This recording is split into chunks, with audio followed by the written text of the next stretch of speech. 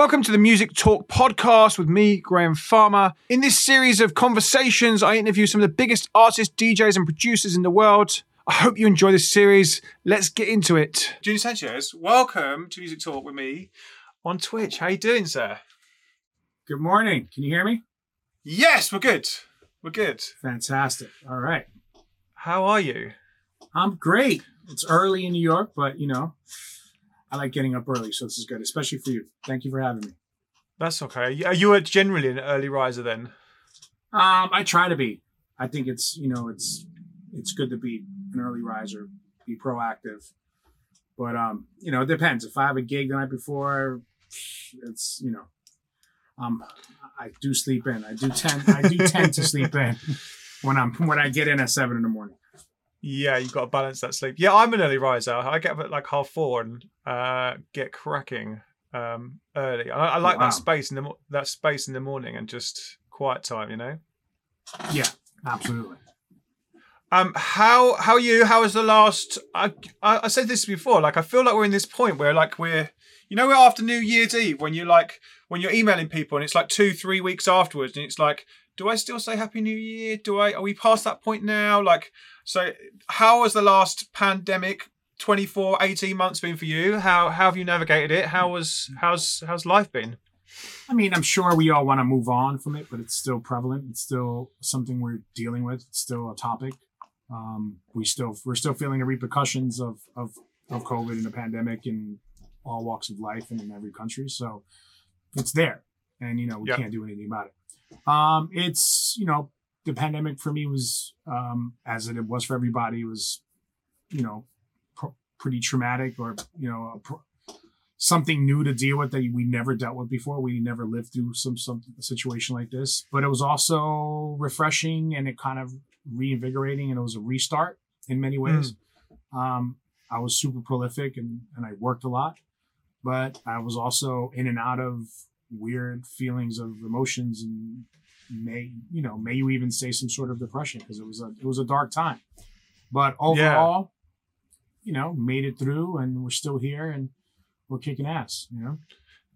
Because you're saying you carried on working, you carried on releasing. Did you, from a label point of view, did you carry on releasing records from that side? Did you stop? Because I know some people stopped and carried on. And no, we just, I think that was probably a saving grace, was just like acting as normal as possible, but being home and secluded. So music went on, releases went on. We actually formed Culture, a label to have with Demure during the pandemic. So a lot of new things happened for me. I got new management, new agent. All that happened during the pandemic, which is incredible. Which didn't happen before. Yeah. And it was beyond the personal life transitions, it was a pretty productive year of being secluded at home. Because that's what it was. I mean, 2020 is a blur, man. And it's so weird that we went through that. It's interesting to hear everyone's stories and everyone's process of how they managed to get through, being isolated. Some people just didn't know how to deal with it. Some people dealt with it a little better than others. I had, an interesting story with, between the pandemic happening, the trials and tribulations of racial injustice, like George Floyd, for example. My mother, who has Alzheimer's, came to stay with me, and I had to take care of her, and she had shingles, and she didn't remember her shingles. And then turns out I never had chickenpox, even though I traveled the world, and I thought I did because I didn't remember. She couldn't tell me, and I wind up contracting chickenpox during the pandemic from my mother that had shingles at my age, which is not fun for an adult.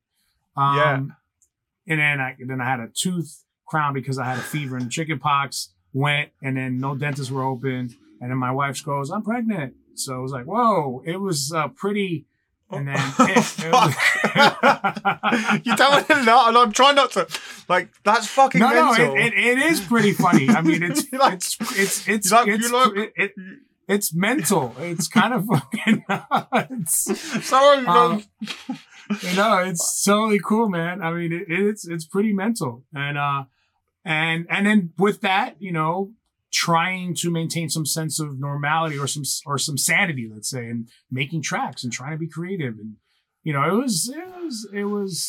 I would never forget 2020, even though I can't remember it because it's such a blur. You know what I mean? It was so traumatic that you want to forget it, but you can't. I don't know.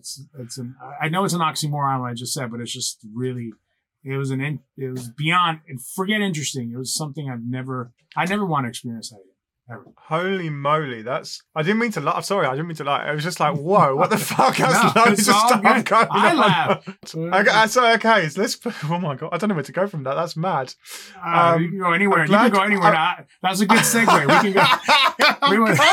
I'm glad you got through it. Fuck about. When you think you had a busy year. Christ, that's mental. I love that. But Yeah. also, wow. So you started. Let's start. So you started a label Demur in that time. Let's talk about that. Let's go for there for starters. How did that happen? Have you been doing Demur long? Like, how's that partnership work? We became friends through. Actually, I met him through Jesse Rose, I think, in ADE a few years ago. And I've been a fan of his music and his work ethic and his ethos. And then I invited him to play at a party I was doing in Amsterdam at the W. And I don't know, we had a good time. Yeah, and I usually do my Brobot and Friends there every ADE. So we just started talking about music and our values and our core values, what we believe house music should be at and how it should resonate with people and the culture. Like our views on the culture are very, very similar. And then we were just like, man, why don't we start, we started, kind of dropping, planting the seed about doing something together. And then during the pandemic, we really made it into a reality. And then our partner, Till, we all put it together. And then we said, let's create culture and create a label that's not just events and not just music, but giving back to the culture. So every time we do an event, we'll do a cultural lab which before the event, we'll do a Q&A. We'll talk about, the culture itself, history of house music, the origins, where it came from, whether it be production, whether it be, a lot of great information to give back so we can keep the narrative going and not let it change through the course of history. So as long as we're alive, we want to make sure that the story stays accurate, and, that's what we're doing. That's cool. That's really cool. I like that. What was tell us about the first release? Like, how are you signing music? Like, what stories are you telling from your how you see the culture? That's so interesting. The first release was a double A side, one side him, one side me, and I did the actual title track called The Culture, which it breaks down to someone speaking about the culture and the OGs and what they represent and how they represent it and how new kids should, or the younger generation should learn from the OGs, but at the same time, the OGs should learn from the younger generation. It's a give and take, but the information needs to be shared and it's there. So that's the first release we did called The Culture. And because we were in a pandemic, we didn't do any events. We just had a first event in House of Yes this past Saturday. It was sold out by Thursday and we killed it. It was amazing. Our next event will be in Miami for a Winter Music Conference. Sick. And we're going to hold a cultural lab at this, I can't say the space right now, but it's a sound bar where literally it's a very tiny bar for a very limited amount of people. And it's like mixologist. I'm going to be the mixologist, but mixologist is vinyl. And then there's drinks and cocktails in this bar. And we're going to hold a few, special guests and we're going to talk about the culture. And then later on that night, we'll have our party in a bigger venue. Sick. I want to come. I'm coming. I think I'm coming to Miami. So you're there. You're one of the guests. You're one of 40 that are only coming into this specific bar that is built it is literally a Japanese sound bar, but in Miami. Wow, that's cool. I'm definitely want to come to that. That sounds so sick. I'm been kind of toying with Miami because I haven't been anywhere for like 2 years, and it's like I like Miami. It's good fun. How often are you releasing? Just while I scroll back, because there was a point that I guess I think I'm like releasing a record a month until way into 2022. So I'm pretty.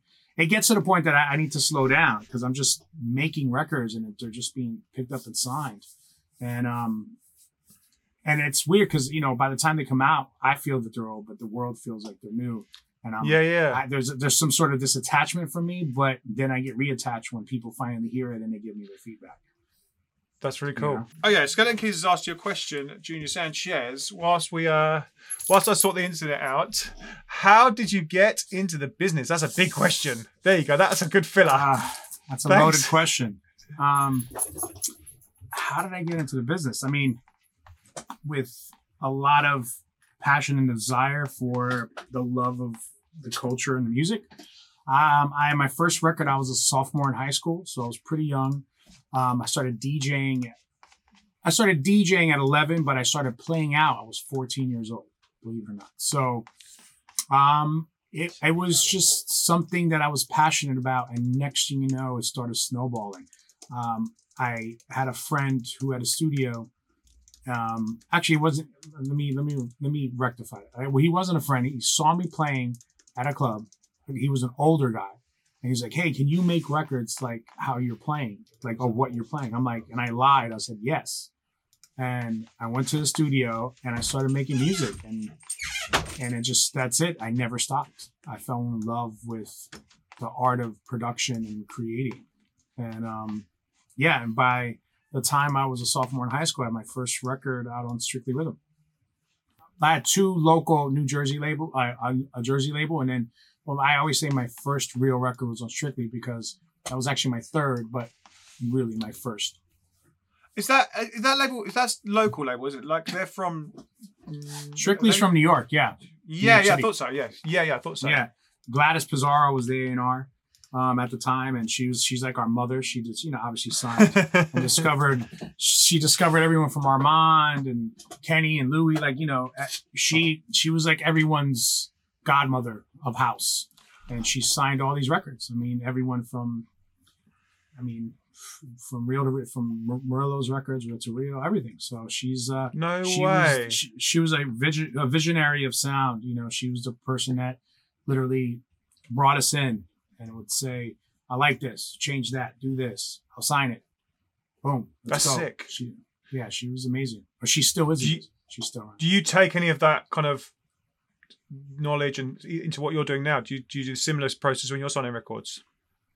Yeah. I mean, I'm a little bit easier. I mean, for Culture and for Brobot, we do have, I do bounce off some peers, like my partner in Brobot, his name is Blackwell. He's a creative director, but he's also a musician, and he DJs and produces. So he listens to music. The label manager Alejandro listens to music. I listen. So we all, it's kind of like a team. I mean, I've made decisions where this comes out regardless, but usually it's like if we all dig it, let's put it out. And I've always had this ethos, even when I had Cube during my vinyl days. If I like it, I'll release it. I don't care what anybody says. And I still have that. But for Culture, it's Demure and I, Demure and I, and also Jamel. We listen if we all see eye to eye and we dig it, and it feels right if it's a record that stays true to our language of the culture, and it's not gimmicky. It's really truly fundamentally rooted in house or even in techno, because techno is soulful. Remember, it's from Detroit. It's black. It's not just bleeps and blops. There's a lot of soul in techno. We'll put it out. That. Yeah, I love that, and I feel like a lot of people have forgot about techno a lot recently. It's been a lot of not that with techno so far. A lot of it so far. Yeah. Okay. So the first record came out, To Culture. And that was obviously about, as you said, you've released some other records from a whole host of people. Like, I was literally just scrolling back, and you've got some great names on there. Like, obviously, Blackwell's part of the team. You released one where you work with Showmanology. They've had a great year. Tell us about some of their releases, I guess. We have one with Chris Simmons, which is obviously Chris Simmons from the UK. Yep. Legendary UK house artist. Some younger cats, Casey Wright he's German, but he lives in Chicago. I mean, Demure, obviously. I mean, we got a slew of amazing releases and upcoming. We ain't stopping. It's going to be, you know, we won't spill too much of the beans, but we got some icons, and we have some amazing new artists that are just emerging and breaking through right now. That's really cool. Where are you like, where, always my thing with labels is how are you finding that music? Like, when someone sends you a demo email, what do you kind of like to see in that email? What do you see, like I know different labels expect different things. It's always interesting to see what labels like and what they don't like. Where are you on that? We source it ourselves. We put feelers out. We ask people that we love and admire if they got anything, and we tell them the story of the label and why we chose them or why we're releasing music. And it's not about just because we just want to be another label and just release records. Because having a label today is very easy. It's a digital platform. You just release a record. We really want to curate and keep our narrative right, and we want to release records with people that we really respect and admire, whether they're established or not established. We just want to release great music. So we just source stuff ourselves, and we listen to it, and we all take a vote, and then we put it out. That's cool. So like the younger artists in the audience, they can literally just send stuff in, and it's listened to as much as that's good to know. That's really cool. Oh, what's the best way to send music to you? Is for the first question. You can always send music to the Culture Instagram via DM. Perfect. You can also send it to the Brobot via DM as well. I mean, that's probably the easiest and quickest because a lot of us navigate those platforms and we will get it. But there is demos at robotrecords.com, and there is demos at culturerecords.com, but that's a lot of information to think about. I just say DM links, flood it, we'll find it, we'll get it, and we'll listen to it. Why not? Sick. You never know. Could be another one more time in there. How do you feel about samples in demos, like crate digging style? I think sampling it's as creative as you can be, like as you want it to be. I think there's art in sampling. Obviously, we know that. I mean, people like Todd, Terry, and Kenny, and Daft Punk, but we all sample. But it's how you sample and how you use that sample and how creatively you do it. I mean, I had a song on Circus called Strong Enough, which is sample based, but a lot of people couldn't tell where it came from. Some people could, but majority can't. And that's what's great. When I can hear something and I'm like, I know this, but I don't know where it's from. Really gets me, it gets my mind going. But I think it's about creative sampling. If you're just looping something and not doing anything with it and putting a beat behind it, chances are, unless it's a sample we've never heard before and you didn't do anything to it and it's still genius, it's not, it's not a way I love to hear sample records being created. Yeah, so it's all in the, I guess, I think is it all in the presentation. That's a good way to put it as well. Yeah. It's like, absolutely. It's how you recreate a sample. Like, for example, now there's so much information out. People are showing you how Daft created One More Time and how they took 3 parts of a sample and recomposed it into different grooves to create what we now have is that. And that's what creative sampling is. It's taking something and completely flipping it, or taking something so obscure like Cola Bottle Baby and them creating, what they did with that. I mean, it's using your imagination, and that's what sampling is. It's a tool, but you have to know how to use that tool in order to build what you're going to build well. I saw that video. In fact, I watched that video with a friend of mine called Hobbs, and then we released a record last year by doing that actual process. Like, first time I released a record in ever, and we watched that video on after the Daft Punk sampling one, and then we were like, right, let's make some records just after watching that, and sort of similar process. So yeah, I hear that completely. Like we did all right as well, so it's good. Yeah, that's what it is. It's finding grooves within grooves, sounds within a sound. Remember, there's space within a second, right? Like in time. So what's in there? Like how do you work that little space? And that's the same thing with music. There's space within a time between the snare and the kick, there could be something in that space that you can find that's genius. It could be just a stab or a sound or something that can change your life. When you start a record, where do you start? What's your kind of process of from A to B? When I'm doing work for myself creatively, there is no method to my madness. It's usually what I'm doing. If I'm sampling, it's going to be start with the specific sample or the specific thing that I'm doing that I'm cutting up. Or if I'm working and I'm starting with just drums, I'll just make drums and let that inspire me and take me to a place. But it usually starts with either a sample or a bass line or a groove. It's a groove that kind of dictates where I go, whether it's going to stay a track or it's going to become a vocal. I don't know. Cool. It's just about, and there's sometimes I'll make tracks and I know there's too good and I want to get I get the urge to finish them quickly, but I'm like, let me wait because maybe this record could be better as a vocal. That's what happened with Be With You. Be With You, when I first did it in 1999, it was a sample track. The vocal was a sample. And I remember loving it. And then I think it was Roger and somebody else goes, dude, man, this could be a really good vocal. Let's try to make it into a vocal. I'm like, I was hesitant. And I thought, okay, fine. And I passed out some demos via cassette at that time. And Dajé came back and she had put a vocal on it. And then I remember playing a cassette in my basement for some friends. I'm like, hey, check this out. You like this? This is what it was like before. This is what it's like with Dajé on it. And we're just looking at each other, goes, this is good. And then I had Be With You. And if I would have just been that stubborn kid and rushed it, I never would have had, Be With You would have never manifested. So sometimes you got to, take some time. Yeah. That's mad. Also, I like trying to work out how you the whole process of a tape and putting another vocal. That must have taken forever, man. Jesus. Oh man, dude. I remember. Yeah, listen. I came in with a little bit of technology was coming in still, but before my peers before me were on tape. Armand and I used to do remixes, so we would have DAT, digital audio tapes, or DAT machines or DAT tapes. Yeah. And we would fly vocals into a sampler. So the whole song will be in a sample. So the first verse would be one key. Like, for example, let me see if I can do this real quick.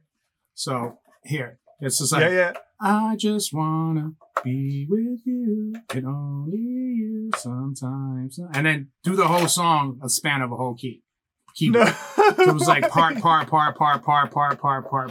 was mental because we didn't really have the bandwidth to, even import audio files into a computer. We were doing a lot of stuff into workstations or DAWs. My first workstation on my DAW was a Roland W30. I had 2 banks of sample time, only 7.4 seconds each bank. So I had like maybe 16 seconds of sample time, period. And that's how much time I had to make a record. 16 seconds. And I had to make tracks with that. All my first tracks, I only had 16 seconds of sample time to compose music. What? That's mental. Shit. Yeah. Wow. So, and that's 16 seconds I had to have, I guess, all everything. Wow. Everything. It's kick, snare, sample, vocal, whatever, anything. And I would sample on 45 just to speed it up, to save milliseconds or seconds, and then play it in a lower octave in a keyboard so I can have that sample. So it would save me some time. And back then it was something called truncating, where we would have to literally truncate the sample perfectly to just save half of a second and be like, oh, I got to have a second back. So, that was exciting times. Like, holy shit. Interesting. That's man. Like, I'm literally like, fuck, I didn't know it was that, like, fuck, that's really cool. It was a process. And that was easier for me because I remember I'm like 9 to 10 years younger than my peers, like the Todd and Armand and all of them. And I got in early, but to make music back then, it's different today because you can have everything in a laptop, but you had to invest in your craft. You had to buy samplers, buy a reverb, physical hardware, you had to invest in your craft, or you had to rent a studio, which was all costly. So if you wanted to make music, there was no bootleg samplers to to get. You had to buy physical inanimate objects and put them in a rack and then use them and touch them. So you really had to make records. You really had to want to do it and have a passion for it, because it did take a lot of time and it costs a lot of money. Yeah. I'm trying to circle that in. Like, I'm just like, fuck, he had 16 seconds to make a record. Jesus. I know, it bugs me out too, actually, when I think about it. I'm like, damn, I don't know if there should be like a little game show with that or something like, can you make a record in 10 seconds with just 10 seconds of time? Or 16 seconds. That should be it. I'm turning that into a show. Like, we should do that on Twitch. Let's do it. I'm your partner. We're here. This is it. This is our agreement now. Let's do it. We'll just invite people in and to get them to try and make a track in 16 seconds. I'll be your co-host. I'm totally down for this. This is welcome. And then we'll just sign the records afterwards. Wicked. Let's do it. Okay? So, how do you feel about the modern software synths? Is your question in the chat? I love it. I think we're at a point now. In the beginning, I was really skeptical. I had and owned a lot of synths. I know there's a lot of synthesis people. I mean, synthesizers are gold today, and I had the majority of them, whether it be a Jupiter 8, Juno 106, MS10, MS20, SH101 Red. I mean, I can go on and on. And back then, the math wasn't right, and soft synths just didn't do it. They just weren't. Now the math is right. I mean, it's ones and zeros, man. And they figured it out. And the Rolling Cloud, for example, or Arturia are making amazing soft synths. I think having a synthesizer now or any piece of hardware, it's not about needing it. It's about wanting it. You want it. You don't need it. You don't need anything today. Today, we're at a point that what's going on inside the box and with plugins, whether it be the UA mimicking an 1176 or a Neve mic pre, 33102 or 1078. It is what it is. It's amazing. They figured out the math. We're in the future and there's nothing. We got self-driving cars. Why can't we get a synth to sound like a synth? So, it's for people to say like, oh, these soft synths don't sound anything like the real thing. Remember, analog is analog. It changes. Your Juno 106 will sound one way right now, and it'll sound another way in 10 years because of wear and tear and components being, weathered, and it just changes. It's just like a mic. Not everyone thinks you get a U87 and they all sound the same. No, every capsule is different because they change over time. The usage, the heat, so they all sound different. That's what analog is. It's a characteristic. So and what's great about soft synths is they capture the best moment of a synth, and it is consistent because it's ones and zeros or numbers, but they sound great. That's cool. Someone's saying the Rolling Cloud stuff is pretty mind blowing. They're CPU hogs, but they're great. And also said there's less repairs with soft. I guess unless your laptop dies. Yeah. And it's great, man. I mean, listen, today to have a plethora of sounds of synths that would take, would fill up a room and would overheat your room, because if you had a CS80, that thing weighs about 400 pounds and it'll cost $35,000 to $40,000 anyway.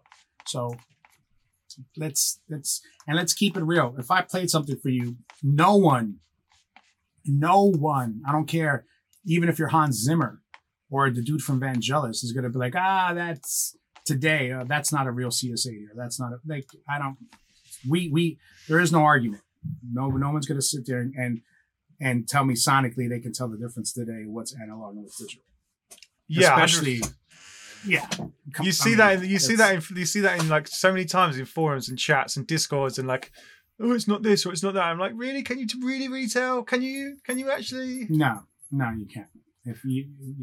So are you listening through your AirPods on your iPhone? Let's be honest. You can't tell. So you started working with some music with with a load of people over the last time. I've got a list: Low Stepper, Matt Joe, Carla Leo.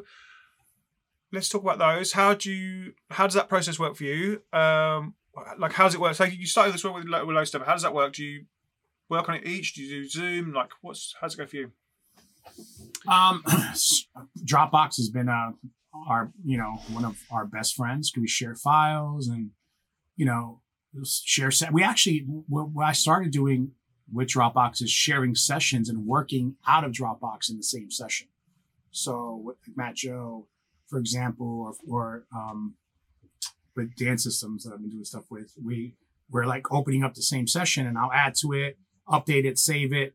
They see that I did something to it. They open it up and they're like, oh, cool.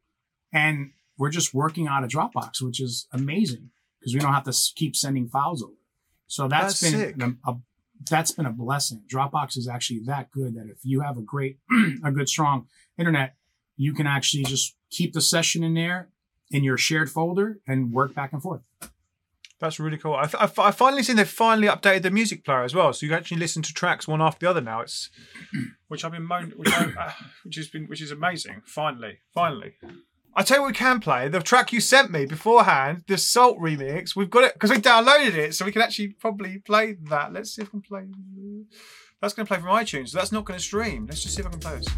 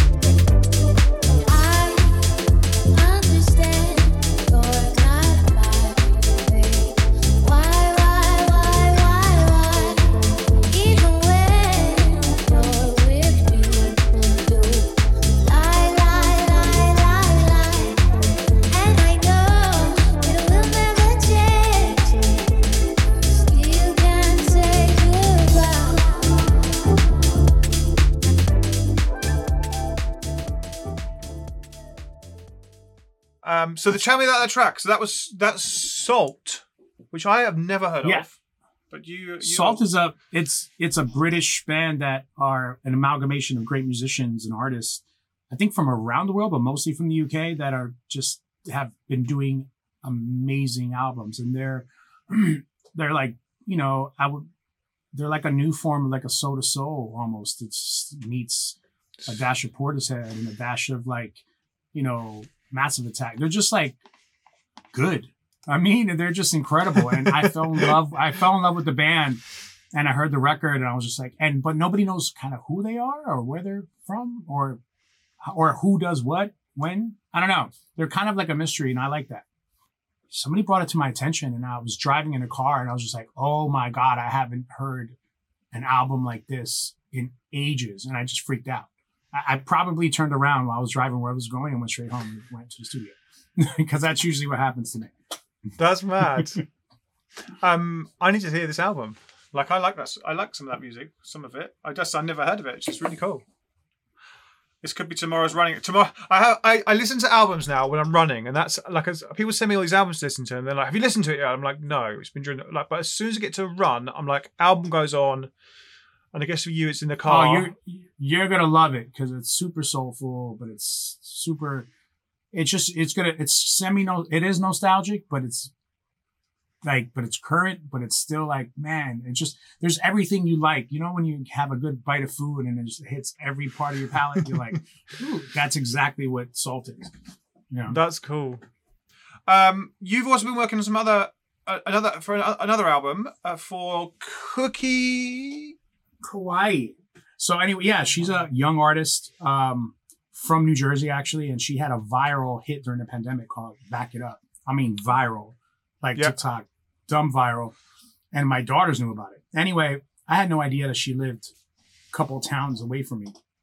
And my friends of mine who manage her, and they were like, hey, man, there's this girl that you should really work with. And turns out I executive produced her album and co-produced some songs. And and it's very New Jersey club, Baltimore style music. It's house, but it's a lot faster, and it's great. She has a great following, and she's got a bright future ahead of her. And it was good for me to do that during the pandemic, because it was a challenge for me too. It was to break. I love getting away from what I do and working with an artist, especially a young artist, it just keeps me on my toes and keeps me fresh, and it allows me to inject a little of my knowledge into something that's young. A couple of questions. Firstly, when you started working with this artist that your daughters knew, how did your daughters take that? Did they go mental? Like, how was that? No, I mean, my daughter's 16, so she already kind of grew up with a lot of, things around her and artists. So she was just like, yeah, I know Cookie. It's it's that. She's like, oh, that's cool. I'm like, my daughter's like, she's not jaded. She knows a lot. Like she brought to my attention Billie Eilish when her Instagram handle was We Are the Avocados.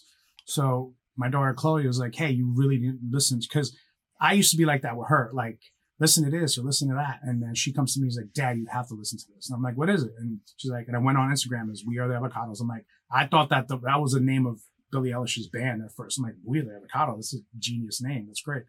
It's like, no, her name is Billie Eilish. And I was like, all right.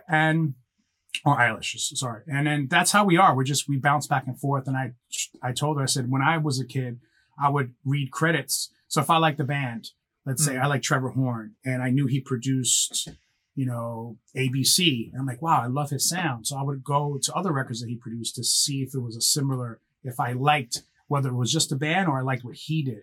So I taught her to go to the credits in Spotify and read who produced it, who wrote it, who are the musicians, so that she can do a deep dive in Spotify and search things that are similar to the things that she likes and see if she resonates with it. So we have that relationship, which is great. That's cool. I didn't think we would, but it just turned out that way. They were kind of like each other's muses. That's cool. That's really cool. I also like I love the kind of going into and finding out, always it's like, what label is this on? Who did this? So you say going into the credits and seeing who did certain parts. And yes, I love doing that. And I find it so much fun. And I don't understand when artists are like, I can't find a label for something. And they're like, well, go and look. Like, dude, go and look. And then, it's the most fun part for me, Yeah, just search, man. Take some time and dig. If you take time, like production is production, but if you take time for the creative process, like take a day, don't make music, take a day and just search for samples or stuff that you would possibly like to make a record, but don't do anything else. Don't find something and go, oh my God, now I got to make a song. Just keep diving, and then build an arsenal of build a folder of things that you would want to work on. But take that day and do the research, because you're building a good future afterwards, possibly. So you work on that album. How does that work? Like, I'm always interested in albums. How you start albums? How you kind of like, what is the start process? Especially when you're working, I guess, with somebody else. Where does that start for you? What's the conversation that happens at the start? Where does the next? How's that process work along the way? Do you know? Hers was interesting because she already had a lot of stuff produced. And it was like, I mean, she came to me with like 30, maybe 40 tracks of ideas. And some had stems, some didn't. Some were produced by people who knew what they're doing. Some was, produced by, today being a producer, everyone says a producer, but necessarily the majority of beat makers. Producing records is I would say it's a different category than just making a kick, snare, hat, and a sub bass with a triplet hat going like, it's just so when I hear these records, I'm like, okay, I have to dissect them and then make sense of them, because a lot of the times I got sessions with like 90 stems and it's like one track was like, ooh, other one's like, ah, like they had no sense of how to compose a composition or arrange one, for example. So it's just was just maintenance. And then going, okay, let's keep this. Let's not keep that. I can add to this. I think this was perfect. It just needs, that's what my executive producer role was. And then as that progressed, I winded up injecting myself into some of the songs and enhancing it. I wouldn't say making it better, because I think it was great. A job of a producer when you're producing somebody's record is not to change the aesthetic of what it is. It's just to enhance it and make it make it that much more amplified and better. Like if I was producing a band, I'm not going to change the band. I'm just trying to make them a better version of themselves. You know? Are you enjoying this interview? If you are, consider subscribing to us on YouTube. And if you want to watch them live, come and join us on Twitch. The link's below, twitch.tv/Graham Farmer. We have live interviews, A&R sessions, demo listening sessions. We get labels into that are signing records. Come and join us on Twitch. It's good fun. Let's jump back into the interview, though. Let's go.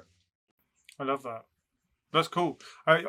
And then you've also started working on an album which apparently it blurs the line between house and R&B. Cateronada meets Disclosure in a good way is how they could describe it.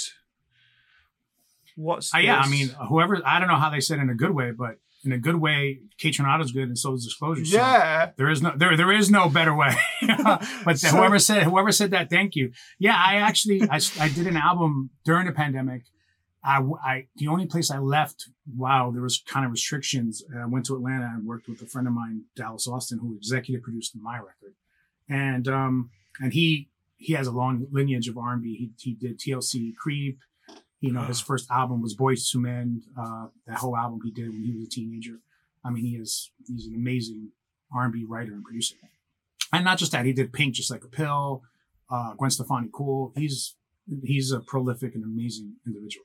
And we wrote a lot of songs and did an amazing album, and it's sitting here waiting for the world to hear. And it's it's an amazing. I love it. You know, and I think that's one thing about making a record is once you finish it and it's done, it's already a success to me, regardless of how it does. You know, algorithmically, it's fine. You know, are you release it yourself or will you shop it to people? We're on the fence. I think my management have plans, and for the first time in a long time, I'm listening to managerial plans. I'm just like, okay. I'm doing as I'm told. That's cool. Yeah, so, you know, I learned to like step back and like let others kind of lead because I dictated so much and led so much of my career, my life that it feels good to have other people say, hey, I think we should do this. Let's try this. I'm cool. You know, I'm not a control freak. I'm not Kanye, so I'm good. Let's try different tactics. I'm cool with that. Yeah, I like that. I've thought that a lot the same as well recently. I've been like, I've done a lot of the same things all the time, and I'm like, let's just try something different. Like we come out of a pandemic, and let's how can I try something different? I love that. Yeah. I read that you're progressive and kind of try new stuff. What are you into musically, or what have you got into the NFT thing? Have you got into metaverses and anything like that? Like what's new, and tell me. All right, let's just slow down in the metaverse. That just happened. It's like listen, we're moving way too fast, way too quickly, which is fine. Listen, technology, it's inevitable. We know where we're going, and like look at what we're doing. This wouldn't have been possible 15 years ago. Like, yeah, I mean, maybe, but not in this quality or capacity or whatever. But I am very, you know, I've been on, you know, crypto not very early on, but pretty early on. I would say 2015, and I understand it. Took me a while to wrap my head around it. I do understand NFTs. I see the worth. I understand how powerful Discord is. I get it. There's a movement. There's things happening that are inevitable that we can't control, that we have to either we get with it, utilize it, or we're gonna literally be left in the dust. I look at this. There's no difference in what's happening right now. It's just more exponential. There's a lot more things happening than how an MP3 technology came and Napster came, and then everybody said that's not going to work, and the record companies went against Napster and the MP3 like it was a demon, and then they realized, oh no, we have to utilize this, and now we have to incorporate it into our business model.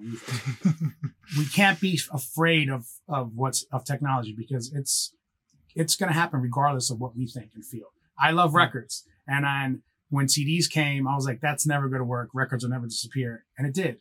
And CDs came, and that was a format. And then the MP3 came. And then, or the laptop came with a Serato, for example, or a Tractor. And then a USB came. And now people think the MP3 is not going to die. You still download. No, we're going to be playing from a cloud. So all these stores that are selling MP3s that literally think that streaming will not take over the world, you're wrong. And I have one word for you, Kodak.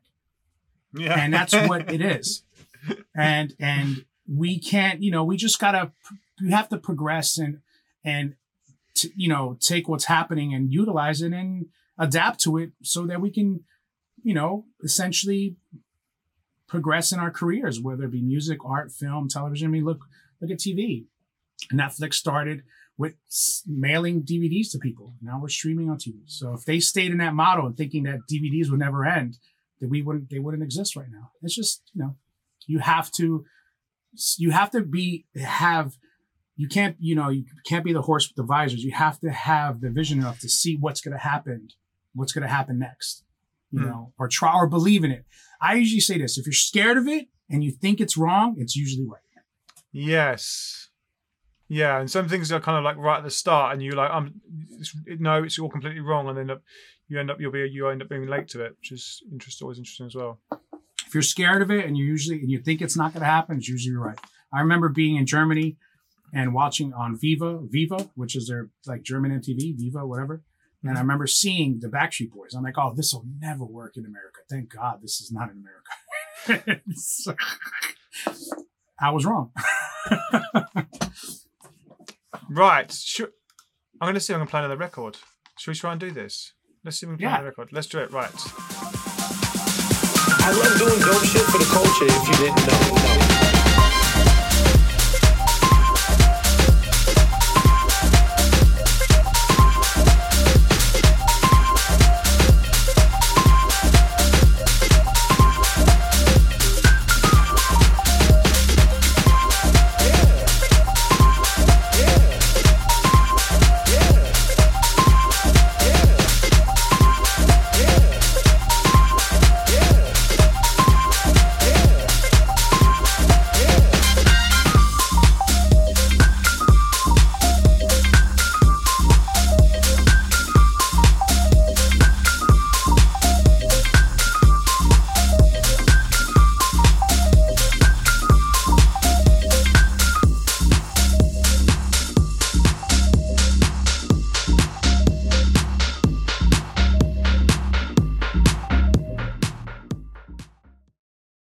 The Culture. That was your first record on the new label.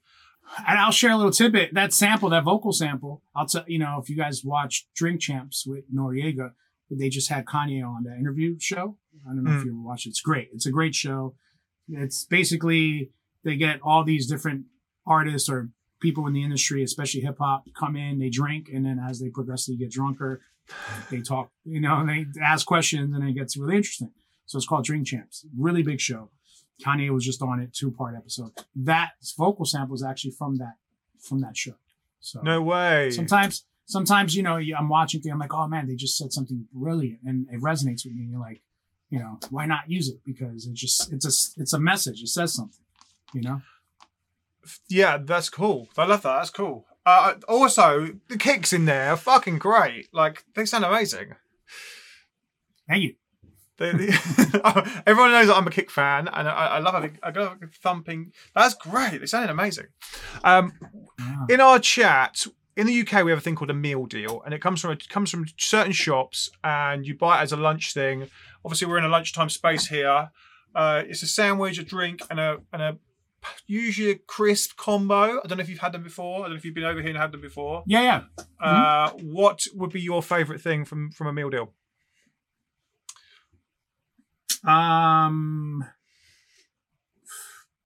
Probably. Well, I don't drink soft drinks. I don't drink soda anymore. So it'll have to be a pint. That's not a meal deal, right? So water, sandwich, or fish and chips, and some crisps. Nice. Nice. And then the second question was, any tips for getting your drums more jacking? Ooh. Put some time into your drums, into your sample library, create your own samples a lot, program your drums, feel it out. It's good that, people have and they use the top loops, but if you do use that, change them. For example, a tip is if you're taking a top loop, take two of them and combine them or switch them up. You know, cut one end and use another end. Like try to use it creatively so that it becomes unique and you're not just taking something and just repurposing it the same way whoever created that top loop, you know, and whatever sample pack you're using, you're just using it. You know, that's like, you know, that's painting by numbers. It's like number one, you know, blue. All right, painting blue. Why not combine the blue with the white and just create a gray and just make the picture look different? Try not to follow what is happening, you know, try to break the rules. That's what it's amazing about art and music is just you have to try to like just break the rules, man. Just, you know, don't take the easy route out and just make something. Like if somebody takes a sample pack and there's a kick and then there's a snare and there's a loop and then they take a loop and a top and a hat and just there's nothing original about this. It's just putting, you know, stacking stuff on one another and going, oh, I made a track. No, I really didn't. You just try to utilize it and no, you really didn't. Try to really use it creatively, man. You have the time. You know, it's not like how quick you can do something. It's how well you do it, you know? That's cool. It's not the tool, it's the carpenter, right? So everyone has the same tools. It's how you use them that really makes a difference. Agreed. Libs is saying he loves your diffusers. He wants them. He wants them. All right, maybe I'll get rid of them on my Discord. You're in the Discord. You've got a Discord. Cool. I love Discord. Yeah, it's all being set up right now. I'm literally diving into the Discord world, and I think it's fantastic. And I think it's a way for people. It's almost like going to the basement of the record shop. Yes. That nobody knows about. You know? Yes. And that's how I look at Discord. It's like the underground of the underground, the clandestine of it all. And I dig it. I do. I think I feel like it's like old school forums, and I used to love old school forums, and it's just like that sort of vibe, but just now, like it's cool. Yeah. Have you mentioned you had all the hardware before? Have you scaled that down? Are you now more laptop and? Yeah, I have scaled down quite a bit, and I just keep the necessity, a great front end, which is my Dangerous 2-Bus Plus.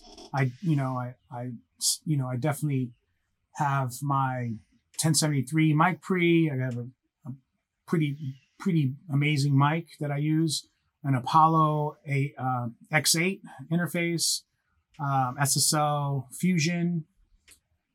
What else? And then I just got the new MacBook Pro that I'm not using right now, but I will use once Monterey is updated and works with everything. Nice. Monitors, I have my Adams S3HXs. I mean, it's really That's about cool. What you have now. It's your front end. So great audio interface, great mic. So when you do vocals, great monitors because it's important what you're hearing, and a nice environment that you can actually hear in. So. And then everything is concentrated around the laptop. That's the mothership right now. Do you have any go-to plugins for your drum bus processing? Yeah. My drum bus processing. Oh man. Hold on. Let me see if I open up.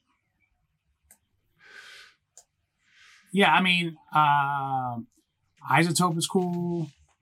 Waves is amazing. There's amazing plugins away for drum bussing. I mean, I would say that stuff. Oh, the drum bus in Ableton, sometimes I use on snares, and it just really brings out the transients. I'll just throw it on there and just move the transient a little bit, and it just really brings my snares to life. You know, I try different things, and if I find something I like, I tend to stick with it and use it. That's cool. I was listening to the record you put out on Brobot, because we spoke a lot about culture. We haven't really spoken about Brobot. Tell us about, obviously, that label's been going a while. What's the meaning behind the name? Like, because it kind of, tell me about it. Brobot was like is my term of endearment for my brothers, for my friends. So like, you're my Brobot, my robot friend. Right, got you. You know, we're all in technology. We're all, you know, and it's just that term of endearment that I have for people that are in our culture, my robot. And then I wanted to do a label where I can release stuff from my peers and my friends, and also younger artists that are just doing really cool things and not having a lot of red tape. Just like, let's put it out. And then we've been consistent with just releasing records, whether they're a little bit, they're soulful or they're techier, they're tougher, they're a little bit more techno leaning. Let's just put it out and let whoever gravitates to it gravitate to it. When myself and Armand, when we're younger, like, we never looked at a techno record and said, oh, we can't play this in the house set. We did. We just slowed it down. Like, we just had fun being diverse and making sure we, think about artists like Little Lewis, who went from Club Lonely to he went Blackout to Club Lonely. That's a diversity, being able to do Video Clash and then also making, Journey with the Lonely and, or Cashmere going from Brighter Days to Cameras Ready, Prepare to Flash. Yeah. We've always looked at artists like that could span the spectrum of music and make things a little bit tougher or soulful and still keep the heart in it. That's what I like. And that's what we want to do with Robot, is always put out records that at the core of it, no matter how it sounds or where it leans, there's a lot of heart in it. You mentioned Armand a lot. Have you rolled together for a long time? Like, did you grow up together? Like, oh yeah. I mean, yeah, we've been friends. I met him. I was a teenager, and then we started Mongoloids together when we were just kids. And Mongoloids was our collective, our Wu-Tang of house music per se, which started with myself, him, Sneak, Roger, Daft Punk, Basement Jaxx, Ian Pooley, and we were all collective. And we all remixed each other and worked together. And I remixed Revolution 909. We were in a Burning video, and we all did something together. And then what happened is, as we all got bigger, we all went our own routes. But we did at one point have a collective, and it was called the Mongoloids, which was our thing. And we somehow we all worked together. Like, I did the vocals for Where's Your Head At? A lot of people don't know that. And I did a lot of vocals on Remedy. So we did a lot together in that ethos of like, let's work together without boundaries and help each other because we love each other as brothers, No way. Music. You did Where's Your Head At? That's no way. I played that record. I used to I DJ'd a couple of times. I played that record at a nightclub called Turnmills, where I used to work in London, and I literally it was a fancy dress party. So I used to work there, yeah.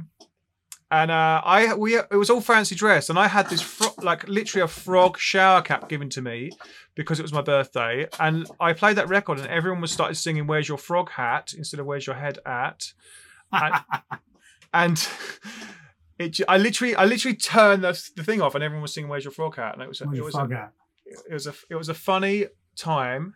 And yeah, every time I think about that record, it reminds me of that thing. Yeah, Basement Jaxx album Remedy. There's another interlude. It's like the rhythm, the jacks, the basement, the tracks, and the rhythm, the jacks, the basement. The rhythm, the tracks, the basement, the jacks, and that's me. That's having fun. I went to the studio in Brixton and like just hanging out. Next thing you know, like just popping in and like say some shit. I don't know. It was just kind of like there was no method to the madness. It was like, hey, just say something, dude, and leaving there, not even thinking they're going to use it, and they did, and that's how it was. We just kind of help each other without having like any type of, hey man, I did that for you, you owe me anything. No, it's just sharing creativity. No way, that's cool.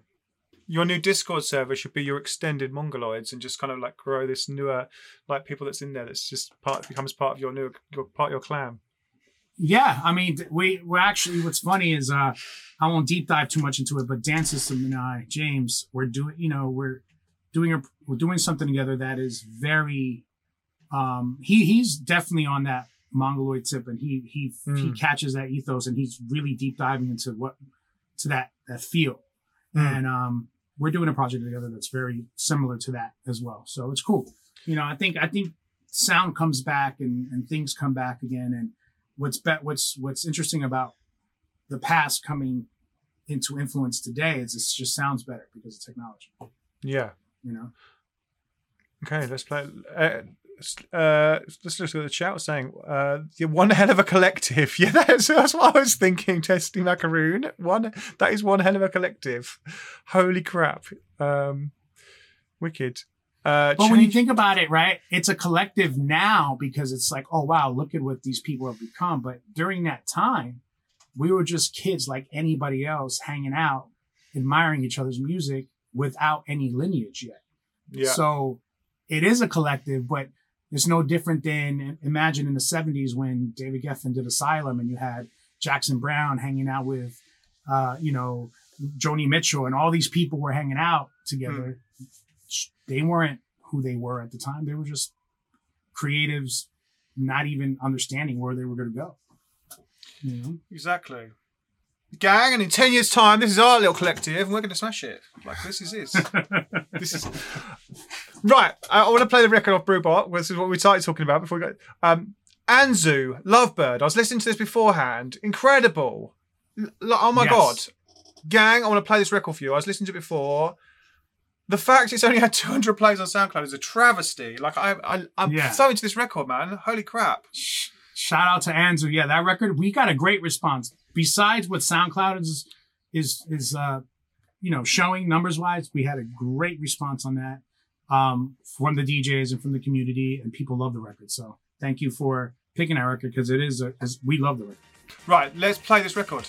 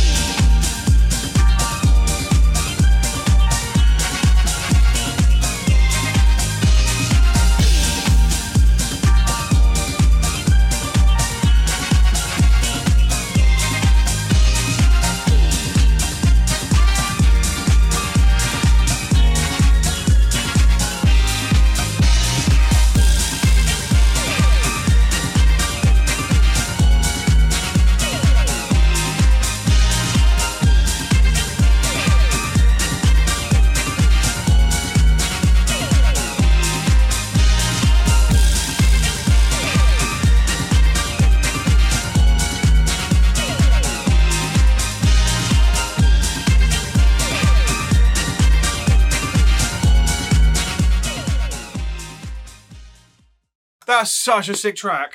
I told you, and everyone in the chat's been loving it, man.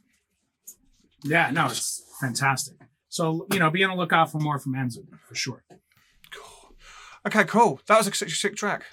We've talked a lot about music. We've talked a lot about kind of records and releases and history and what. Like, I'm always interested. What are you into? What else are you into? Like, as a person, movies, Marvel. Oh man, film. Yeah, I love films across the board. I'm a movie. I want to say aficionado, but buff. I love movies. Across the board, whether it be documentaries, Marvel, stuff that's a little bit more, like Alejandro Jodorowsky, Holy Mountain, his original, Dune that never came out, his El Topo, stuff like that. Across the board. Last night, my wife, I know a lot, about David Geffen, but she was watching a documentary on David Geffen, and I just happened to watch it with her, and it just rehashed old memories. Like, I love information and knowledge. I love food. I have a lot of friends that are amazing chefs. I like to cook. I wouldn't call myself a chef, obviously, but I cook pretty well, and I love, food to me is like music. It's like creating stuff out of nothing. Yeah. And if you do it right, it's amazing. And if you fuck it up, it's just like a record and it's just bad. There's only, like, food is like music. There's only two ways to go. It's just good or bad. That's it. Like, there is no in between. You're like, yeah, you have records that are just like, it's not that good, but it's not bad. It's edible. Yeah. Or music is palatable, but is it good or is it bad? Have you ever made something that you thought was going to be absolutely banging then, let's say, and you've gone, actually, no, this is horrible? Yeah. Yeah, for sure. Absolutely. I got a vault of stuff that I'm not sure about and just sitting there. I mean, there's probably some remixes that I'm not too proud of, cool. That I'm like, I usually don't remix things if I'm not really into it. But yeah, I've done things that I'm just, when you look in hindsight, you're like, ooh, it's all kind of like, maybe I shouldn't use that sound. Or, maybe I fell into the sound trap at that moment of like, oh, this sound is hot. Let me use this synth. And it doesn't age well. It doesn't date well. Happens for sure. Listen, I'm definitely not perfect. I never said that. I fuck up a lot. But that's how you learn. Yes. Be better. What's your favorite thing to cook? Surround Sound asks in the chat. Ooh, I don't. You know what I love to do? I mean, I cook a lot of different things. Italian pasta, this and that. I mean, everybody can boil water and do pasta, but cooking a good pasta, you got to do well. But I love making French omelets. Like, it's something I love to do because it's a skill once you figure it out and you take some time and what's a French omelet? Wow. So there's a way of cooking the omelet where you have to keep stirring it.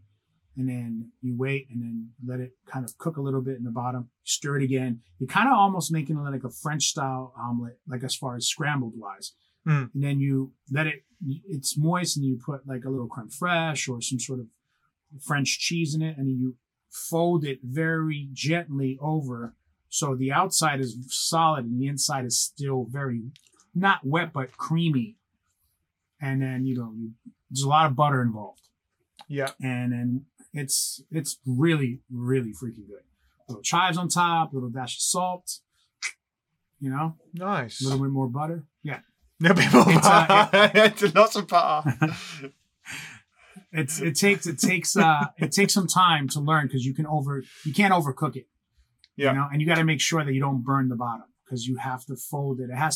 You got to gently tip the pan and then fold it over itself, and it becomes, take a look at what a French omelet looks like, and when you cut it and you open it, it kind of really, the texture. Who's Chef Ludo in LA? He has a place called Petit Trois that I love to go to. One of the best. I mean, I've had amazing French omelets in France, but I'm not there every day. So whenever I'm at LA, I stop by Petit Trois and have their French omelet. Someone says, I'd watch I'd watch a JS cooking show. The way things are going in music, I'm gonna have to have a cooking show just to stay relevant. well, it's gonna be like this 2-part thing. It'll be like cooking, and you've got to make a track with only 16 seconds of sound, and like it's a whole production that's turning into just that one stream. It's incredible.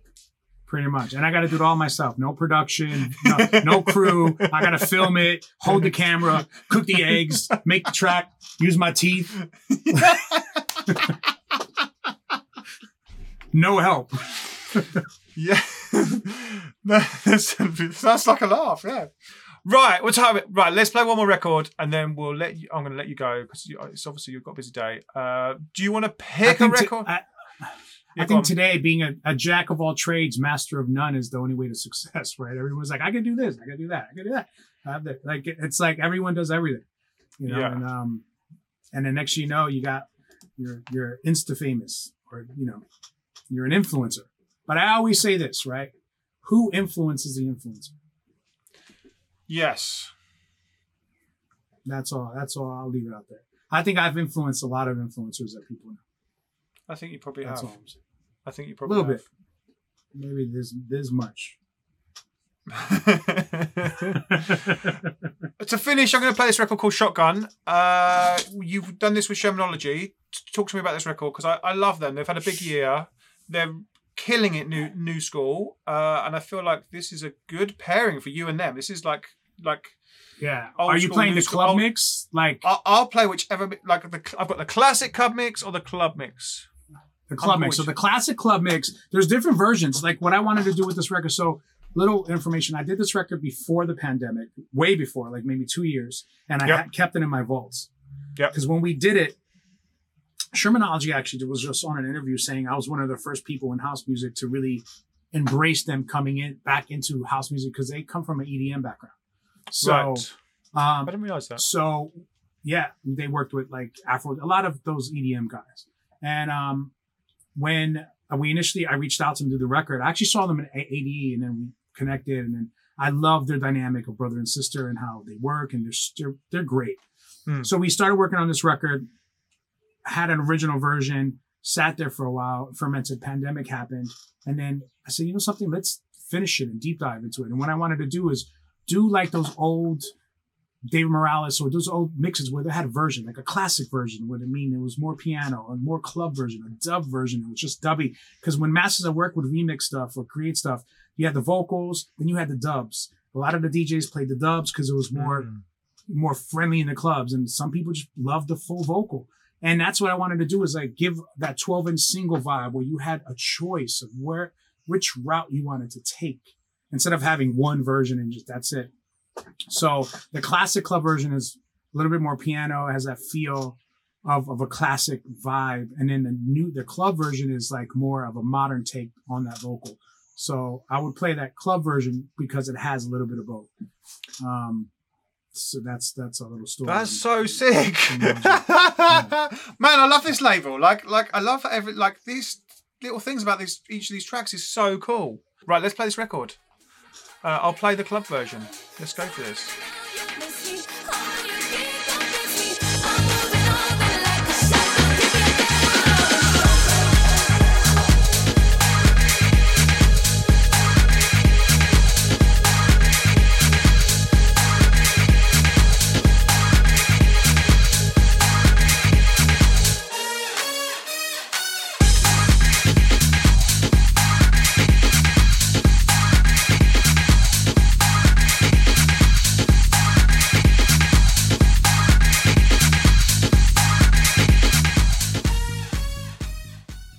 Go. That's so cool. A little Fly Life action there. That sounded cool. Yeah, it was definitely inspired. I mean, no hiding it. It was definitely inspired by Fly Life. You know, love that record. Why not? Yeah, why not? Yeah, exactly. Why not? A lot of people don't know this little fun fact that the voice when it goes Fly Life, that's Roger on that vocal, Roger Sanchez. So he left a message to Basement Jacks. He's like, yo, what's up, Basement Jacks? Y'all living that fly life. And that was a message that he left on their voicemail. And they just took that and created Fly Life. Or the vocal for it. That's ridiculously cool. That's very cool. Yeah. Wicked. I feel like I could sit here all afternoon with you. I'm full of useless information. So anytime you need that, call me up. Tell us one more. Go for it. One more. Go on. That's another show. It's the useless information, which is just like information of culture, but it's useless for a lot of people, but not for me. Let's have one more. Go on. Tell us one more story. Go on. Go for it. Pick one. I can tell you this. I can tell you that Flowers, or Marvin Helden's Flowers, was written and sung by Roland Clark, and I think he wrote that song in literally probably less than half an hour. And Roland Clark lived right above Armand at the time in this building in New York. So Armand had just did the record, and he sampled, I don't know if you know the sample, but he sampled a particular loop. I won't say it because I don't know if he cleared it, and let's not go there. But Roland had heard it, came down, and Armand was like, "Oh, here, check this out. You want to write to this?" And Roland was like, "Sure." And he went upstairs, did it, came back down in like 20 minutes, and you got Flowers. No way. That's pretty amazing. Yeah, that's a big one. That's a big one. Wow. Yeah. I can literally get that. And if Roland wasn't upstairs and he didn't kind of hear that going through the walls and came down and said, "What's up?" we wouldn't have Flowers, which was pretty interesting. That's incredible. Man, gang, you need to start just living next to each other.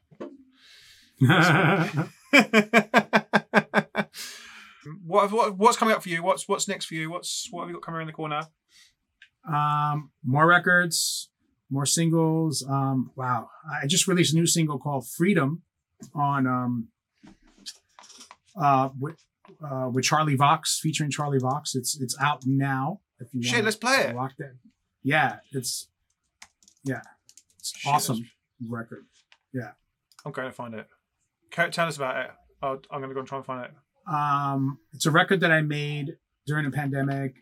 Curtis Richardson wrote it with Charlie Vox. It's awesome. Great writers, great vocalists. And I think it's a pretty dope record. It kind of it gives me the sense, I don't know, you got to hear it. You tell me what you think. I can't be my own critic. You got to tell me How about this? Let's take a poll on this right now. Yeah or nay? Do people dig it or they don't? We can do that. We can actually do that. Right. Grady Mar, set the poll up, yay or nay, on this I found it. It's on Undisputed Music. Undisputed, which is a new label, they've been a champion. They're out of the UK. I believe they're through Warner's, and they're kick-ass individuals, and they've been super supportive of everything. This is my second release on their label. So their first release was a Todd Edwards tune called The Chant. That was on Undisputed. Yes. And I premiered, because I got Cryptogram on there, and I premiered the Cryptogram record. That's right. Cool. Yes. Sick. Okay, I'm going to play this record. Let's and then we'll have a poll in the chat. Let's do it. Cool. Let's do it. Freedom, freedom, freedom, freedom, freedom.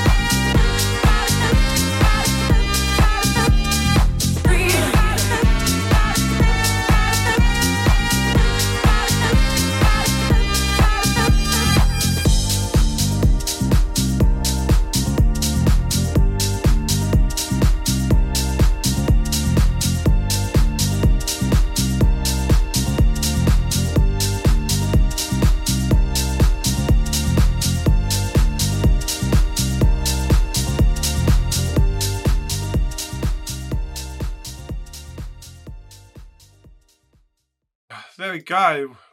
So the poll was yay or nay, or yay but louder, and 98% went for yay but louder. Oh, all right. We needed to turn it up. Yeah, we need more. L'Amour Disco said, "Is that bass line replayed?" Yeah, it was all played. Yeah, replayed. Absolutely. Yeah. Yep. Mm-hmm. That's cool. That was really sick. Horns, everything. Yeah. The horn was a sample, just played sample. Everything was played. Yeah, nice. Bass line. Yeah. Nice. And Charlie Vox, tell me about her. Charlie, about him. I was introduced to her via one of the writers of the song. His name is Curtis Richardson, and he I tend to create stuff and bounce it off him. He's like, "Oh, I got a great vocalist. Let's try this," or he'll send me some ideas, and we've been working really great together like that. And and he brought Charlie to my attention, and she's phenomenal. And I would love to continue to work with her. Sick. Yeah. So that's out now. People have been grabbing it while we've been playing as well. So that's lovely. Oh, it's awesome. Thank you, everybody. I appreciate that. I mean, this is great. This is a great forum to share and spread music. You need it. You need. Thank you, Graham, for doing stuff like this, because it does expose more new music and artists to people, because we can't just rely on one platform, And so, thank you for creating this to keep spreading the word. It's really cool, man. Thank you. Wicked, man. Thank you for joining me this afternoon, this morning for you. It's been so much fun. Literally, I could sit here all afternoon, talk to you, and we can play music all afternoon, but I appreciate your time. And hopefully we can have you back soon. Thank you so much. Yeah, let's do a part 2 soon, like Kanye. Drink Champs. We'll do a part 2. But next time we'll do shot for shot. We'll just, it's early for me, but why not? And then we'll just deep dive into stories, and we'll get a little bit, we'll get wasted. You have a pint and I'll have a gin and tonic. Let's do it. I'm drinking. But we'll do a show called The Pint. See how many pints we can go through in like 2 hours. Oh my good God. I don't really want to do this. I don't really want to make the track in 16 seconds. That's going to be quite fun as well. Yeah. Wicked. All right. Or drinking the pint in 16 seconds. Yes. Yes, there you go. I'm up for that. Let's do it. All right, brother. Thank you. See you soon, man. Thank you. See you soon. Bye, man. I'll see you in Miami. Peace.